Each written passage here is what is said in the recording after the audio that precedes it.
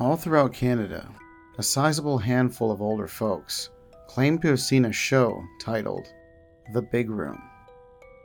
At least that's the most common title people use.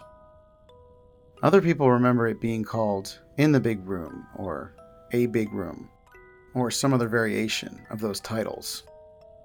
Here are the accounts I've collected from people who have talked about it. Supposedly, the first known record of the show was in Toronto in the early 1950s, and the last known record was in Vancouver in the early 1980s. It never aired on any one specific TV station, but would instead air on random stations, depending on the date, and would only be broadcast on one or a few specific TVs at a time. What was the show about? Most testimonies agree it consisted of a large cast of characters getting into silly antics in a large room. No two episodes would have the exact same characters, but supposedly the cast consisted of a mix of puppets and people in costumes. Reports of the cast themselves vary, but the most consistent descriptions include a woman with a cartoonishly large nose, a person in a rubber cow mask who spoke entirely in mooing, a monkey puppet with gross human teeth, a person in an unsettling white rabbit costume, a man whose face was a smooth white mask with two black eyes and a smiling black mouth, a bird-like puppet with messy feathers, and the disembodied talking head of a teenage girl mounted on the wall like a stuffed deer.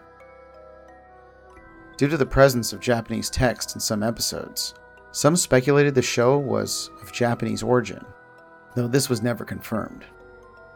It's also worth noting that the show had only been viewed by children, and never by adults or teens. None of the reported viewers had been over the age of 12 when they had watched it.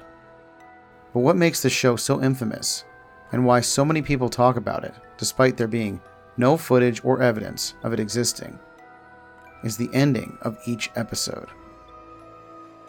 At the end of each episode, the cast would all turn to the camera and thank the viewers, and then they would name drop the specific person watching right now.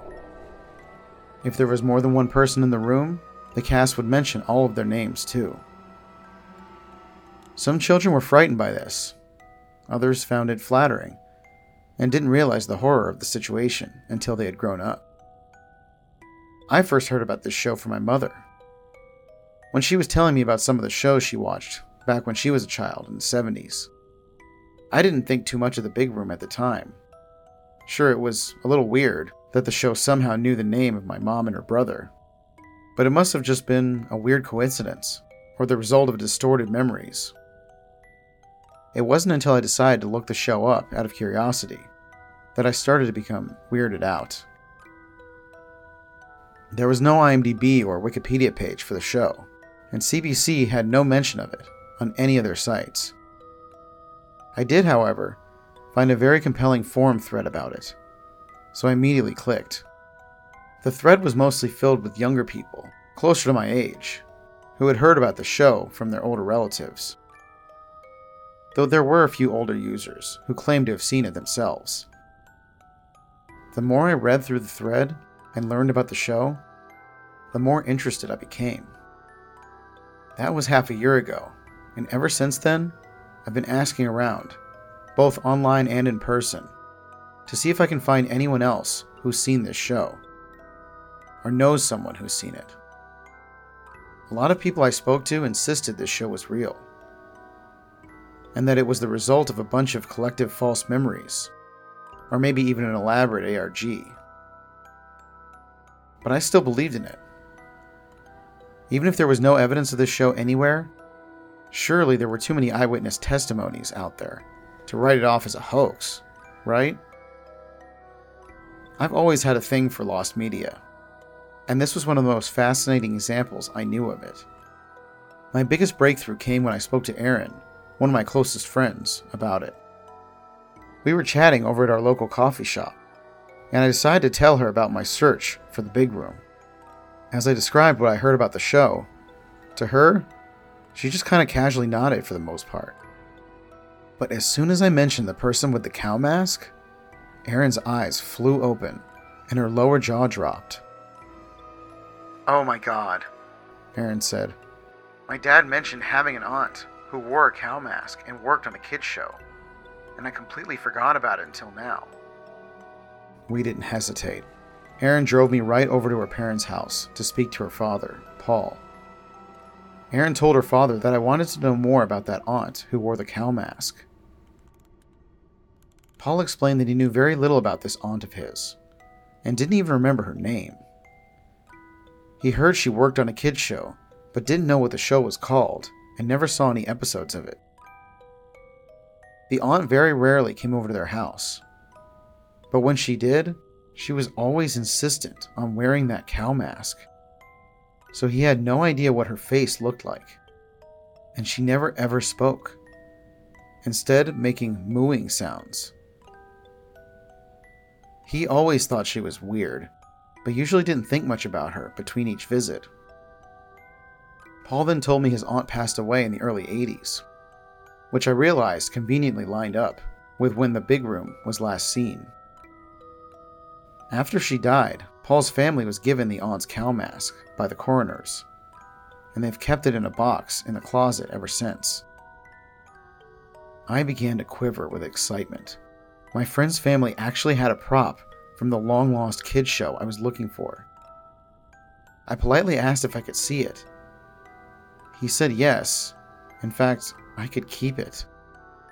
He had no use for that old cow mask anymore. I couldn't thank Paul enough. As soon as he handed me the box, I grabbed it from him and continued to thank him, even after I walked out the front door.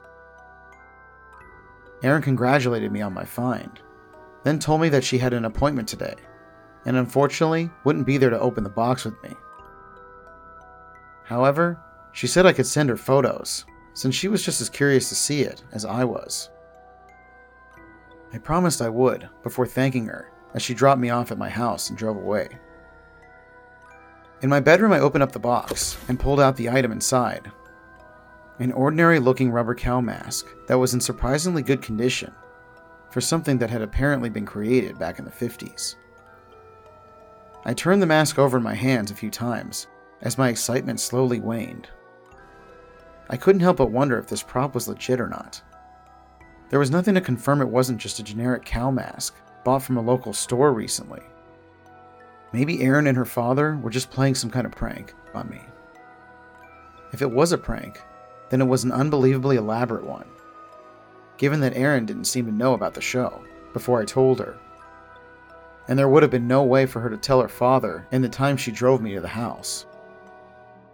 I took a few photos of the mask from different angles, promising myself to send them to Erin and post them online soon. I then decided maybe a photo or two of myself wearing the mask would also be fun to see.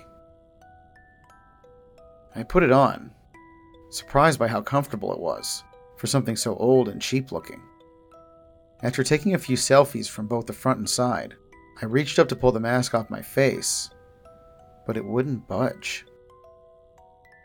For some reason, the mask felt a lot tighter on my skin and a lot warmer than when I had first put it on.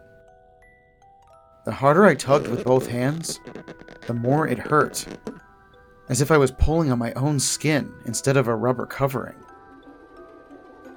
I began to panic and hyperventilate as the mask heated up more and more, until it felt like I had a fever.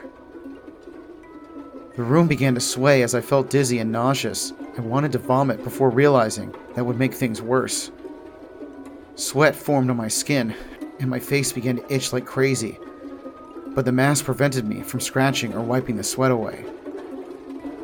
I grabbed my phone and desperately began to text Erin for help.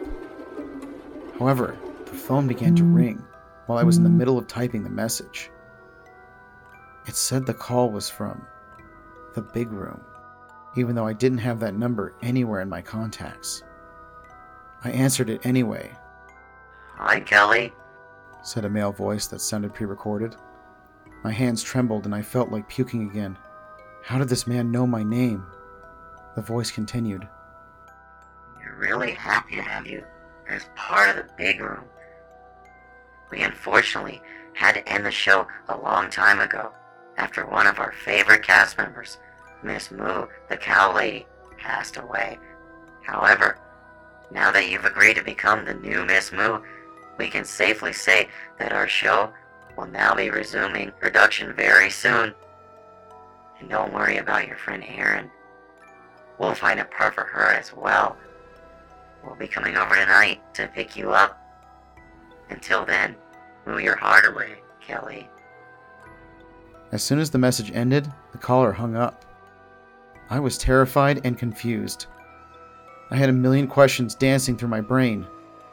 What the hell is going on? I screamed out loud to no one in particular. At least that's what I tried to say. All that came out was a loud mooing sound.